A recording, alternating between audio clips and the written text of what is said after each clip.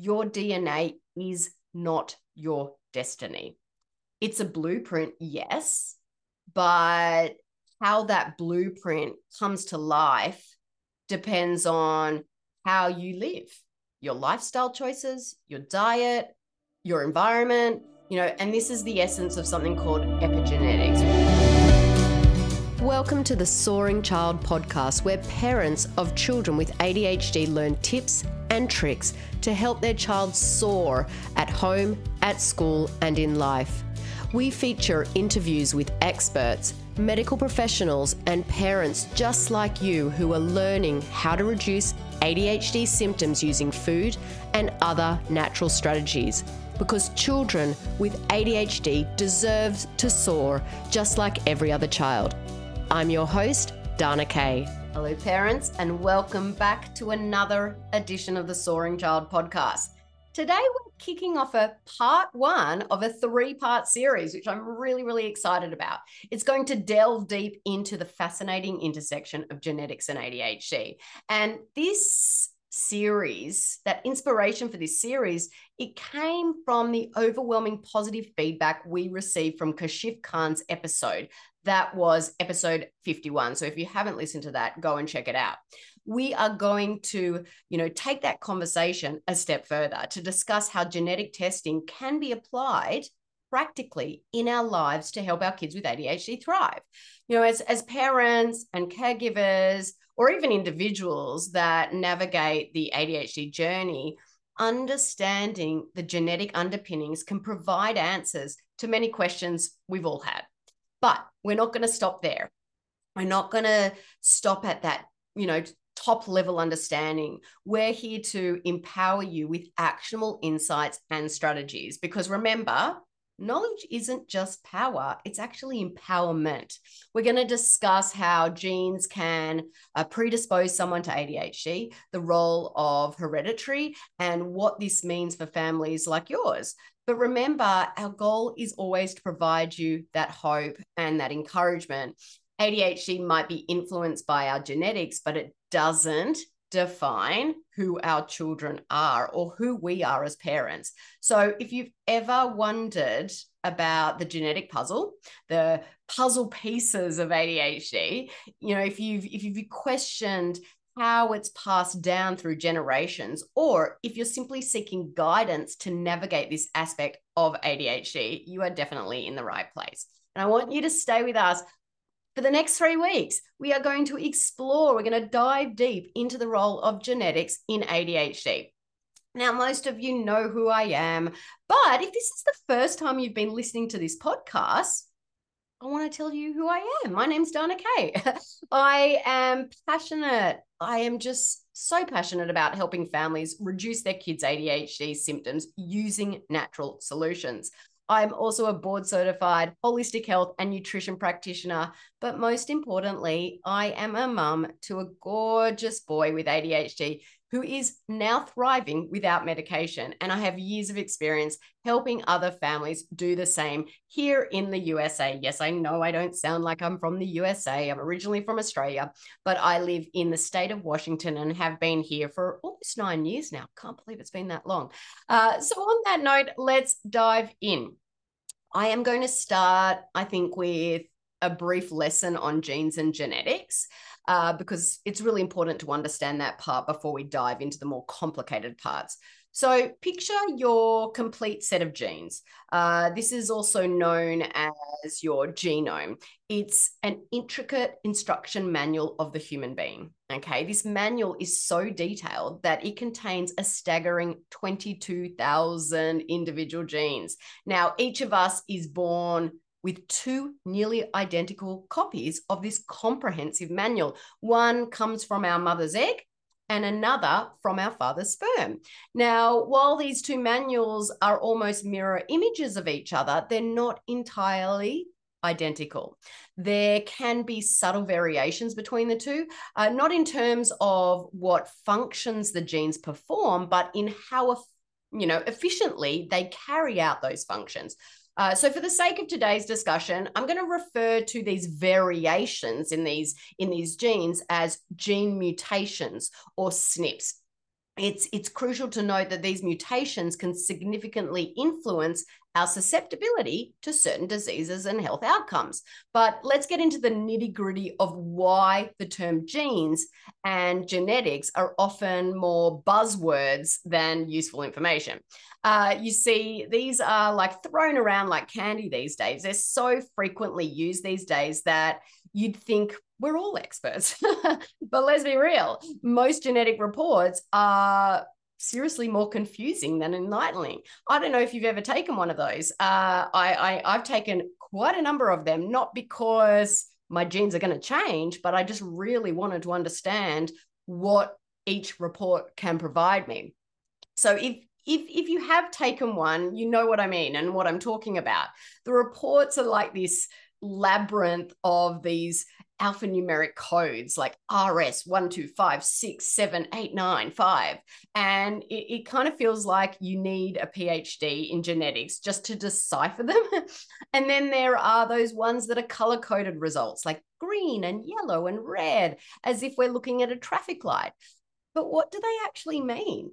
You know, unless you're willing to spend a year Googling every single term, most of the time you're left in the dark.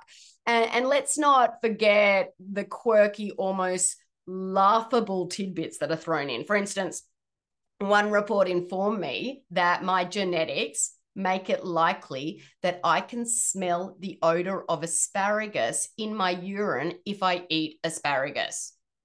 I mean, come on. I mean, how is that information supposed to be helpful? Even when the report, you know, takes that serious tone, like telling you you're at a higher risk for certain diseases, it often leaves you hanging. Like there's no action plan, no what now to guide you through it. And if all these shortcomings weren't enough to make you skeptical, consider this. Most genetic reporting companies and your personal genetic data often gets shared and sold to pharmaceutical companies for drug development. Now, I don't know about you, but the idea of my genetic information being used to create medications really doesn't sit well with me. So, as we delve into this topic, let's really aim just to cut through all of that crap and that fluff and focus on what really matters for you guys, for your kids, for your family. Now, one of the biggest misconceptions about genetic reports is that they put too much emphasis on individual genes.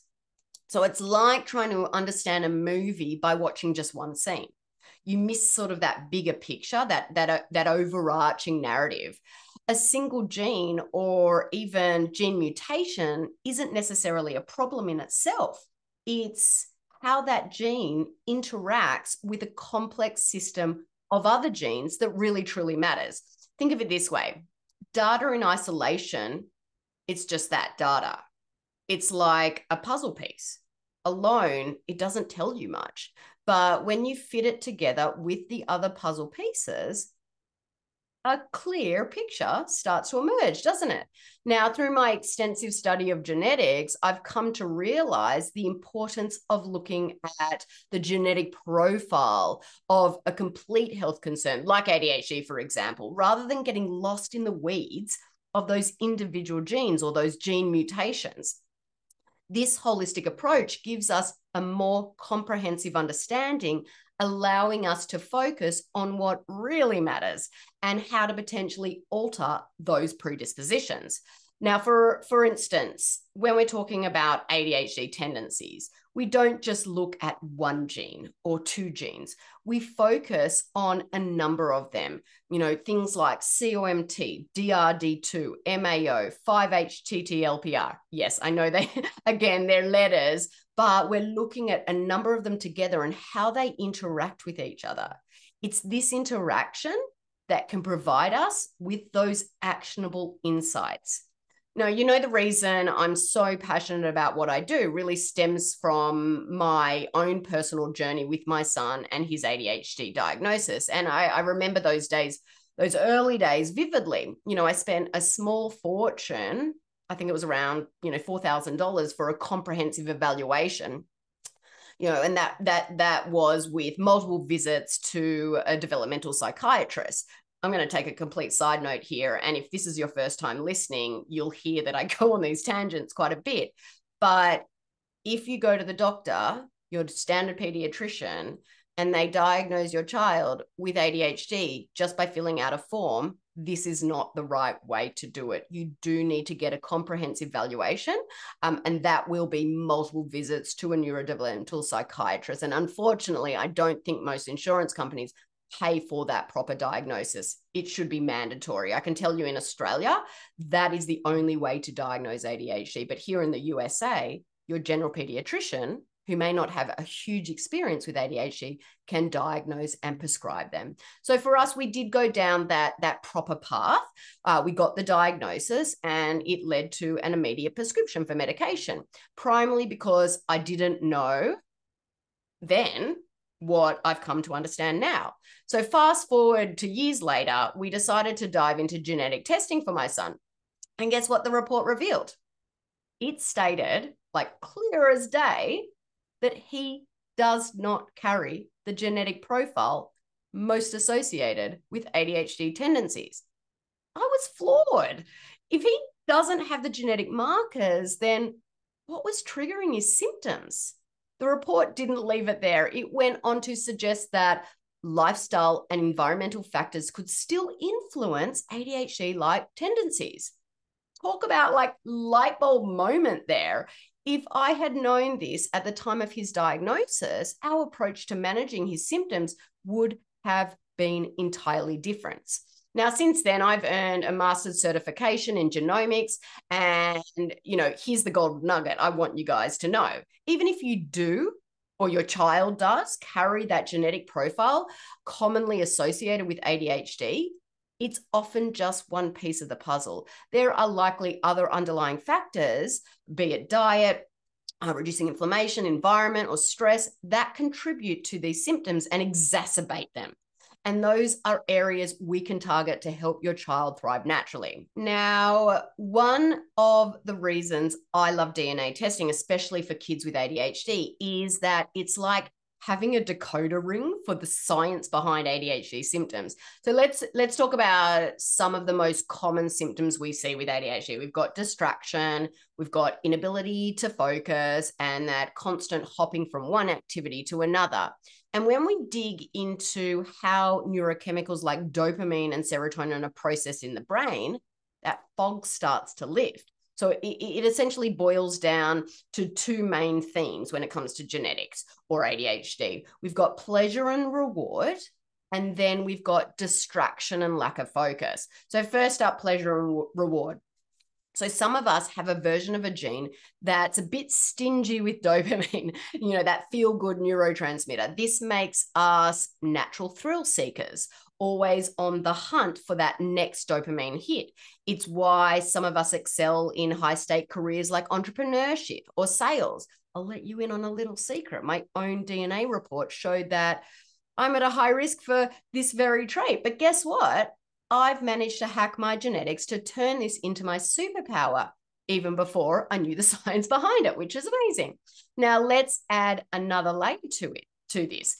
There's a gene called COMT, and its job is to clear out dopamine from our system. So depending on your genetic makeup, this can happen at varying speeds. Imagine having that low dopamine gene coupled with a fast-acting COMT gene. Your dopamine highs are not only infrequent, but also incredibly short-lived. So you'll find yourself bouncing from one thing to another thing even more rapidly, seeking that elusive pleasure and reward. Now I know why my sister calls me a bouncy ball. But again, I know how to harness it and put that goodness into every single thing I do. So on the flip side, let's talk about serotonin, the calm down neurotransmitter. Some people are sensitive to even, the tiniest disruptions like the ticking of a clock, tick, tick, tick, or someone chewing loudly or a noise outside. And this sensitivity can pull their focus away from tasks at hand. And in a fast-acting MAO gene, which clears out that serotonin, you've got a recipe for constant, exaggerated distractions. Okay, so if you combine these dopamine and these serotonin scenarios, what do you get? A picture that looks very similar to ADHD. A whirlwind of distractions, a struggle to focus, an inability to stick to one task. But here's the kicker. Understanding just these 4 genes, COMT, DRD2, MAO, 5-HTTLPR, can be a game changer in managing ADHD symptoms. And trust me, we delve even deeper than that. The beauty of genetic testing isn't confined to just understanding ADHD. It's like having this treasure map to your body's inner workings. And when I'm looking at it, I love to focus on some of those main key systems that can offer just a wealth of insights into you as a human being, into your child. So mood and behavior, we're not just talking about ADHD here, we're also diving deep into the genetics related to anxiety, depression, intense emotions, addiction, or even your predisposition to PTSD. Imagine knowing your genetic tendencies and being able to tailor your mental health strategies accordingly. Next up, sleep. Many of our kids struggle with sleep issues. What if we could pinpoint the genes affecting their sleep patterns? This would allow us to optimize their sleep and recovery based on their unique genetic profile. It's like having, a personalized sleep coach embedded in their DNA. It's amazing. Now, let's talk about diet and nutrition, the cornerstone of well-being. Your genes can actually guide your dietary choices. Should you be gluten-free for life? I mean, I'm going to say yes anyway, even if your genes don't predispose you to, because, gluten, the way that it's processed these days, is so highly inflammatory, even if your genes tell you that you're okay to eat it. Or maybe lactose isn't your friend. Your genes can tell you that. They can also clue you in on how well your body absorbs and retains essential vitamins like vitamin A, zinc, vitamin D, vitamin C. This is invaluable for knowing what supplements you or your child might need now and into the future. And speaking of the future, did you know that certain gene combinations can make you more susceptible to an imbalanced gut? This is crucial for ADHD management because of that gut-brain connection. Armed with this knowledge, you can take proactive steps through diet, through supplements, through regular gut tests. If we then go on to immunity, in a world where health is our wealth, understanding your genetic predispositions can help you optimize your immune system. It's like having an inside scoop on how to fortify your body's defenses, which is amazing. As you can see, I'm very passionate about this topic. Let's not forget about the methylation pathways. Okay, this is a really complex system, but it's such a crucial topic. I am actually going to focus that topic on the next episode. We're going to delve into that in the next episode. Trust me, you're not going to want to miss that one, because understanding methylation is critical to our kids with ADHD. Then we have the detoxification system. Some of us are more sensitive to toxins in our environment. Knowing this can help us make lifestyle changes to minimize exposure and maximize our health. I do also want to dive deeper into detoxification because this is huge for our kids. So I will delve deeper into this in part 3 of this series. Definitely keep a lookout for that episode when it drops. Genetics, it can be a treasure trove of information.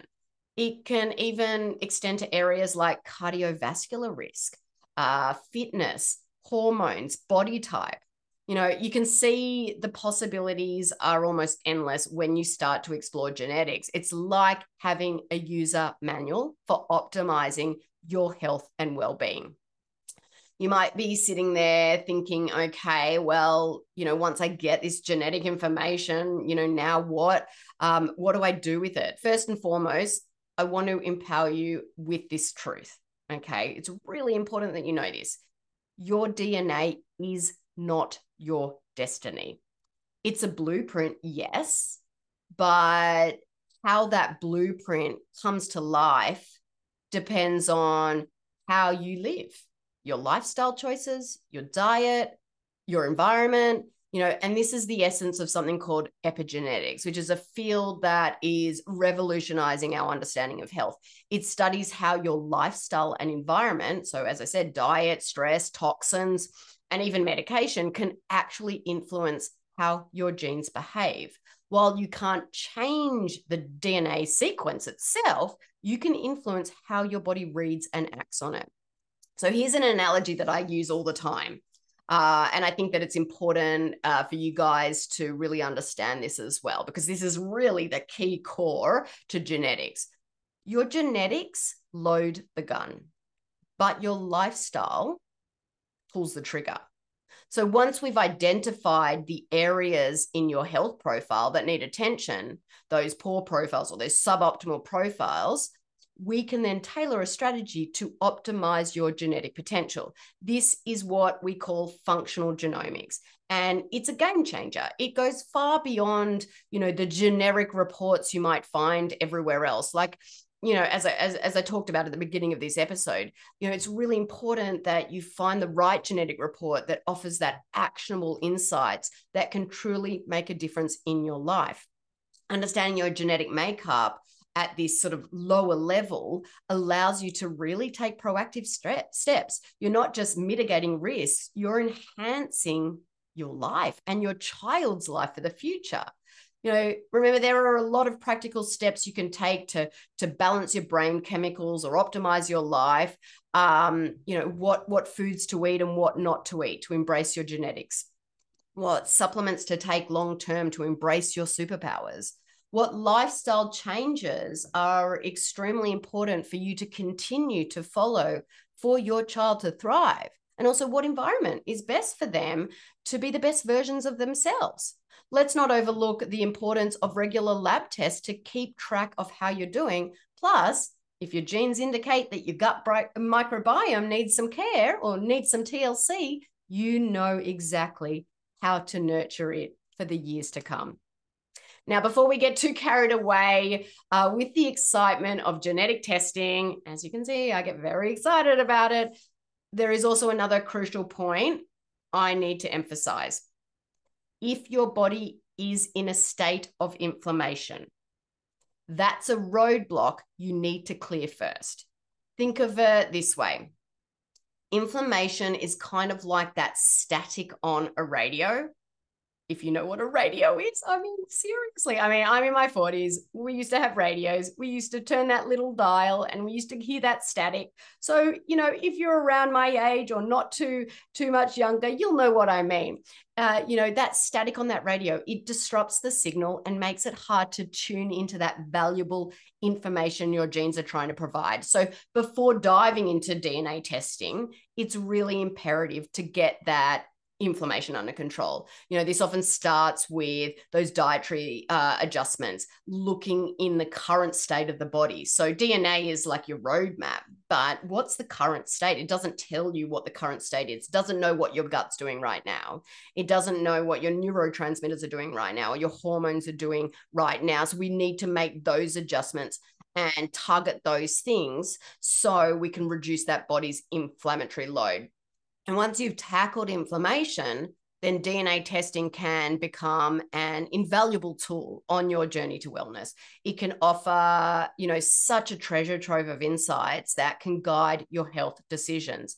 But, and this is a big but, make sure you're using a DNA testing service that gives you actionable, meaningful information. Not all genetic testing companies are created equal. And even if you do get a good report, you still might not know what to do with it. So work with a health practitioner that can really create a plan specifically for your child, okay? Someone that can give you that clear path without a bunch of that jargon. So I genuinely hope this episode has been, as enlightening for you as it has been fulfilling for me to share, because as you can see, I totally geek out on this topic. Remember, this is just the tip of the iceberg. We're only in part 1 of a 3-part series. So if today's discussion has piqued your interest, you won't want to miss what we have lined up for next week. We'll be diving into the topic of MTHFR. It's often referred to as the poster child of ADHD and autism. And that's not all. We'll also be exploring the role of methylation in ADHD. Trust me, it's going to be a game changer in how you understand and approach ADHD. So mark your calendars and make sure to join us for these upcoming episodes. This journey to empowering ourselves and our children with ADHD, it is a marathon. It's not a sprint. We can't just pop a pill and it all go away. But every step we take together brings us closer to a life of thriving, not just surviving. Thank you for joining me on this week's episode of the Soaring Child podcast. I'm Dana Kay, your ADHD health practitioner. Keep on thriving. Thank you for listening to the Soaring Child podcast today. To learn more about how to help your child with ADHD soar using natural strategies, visit our website at ADHDthriveinstitute.com and follow us on social media at ADHD Thrive Institute.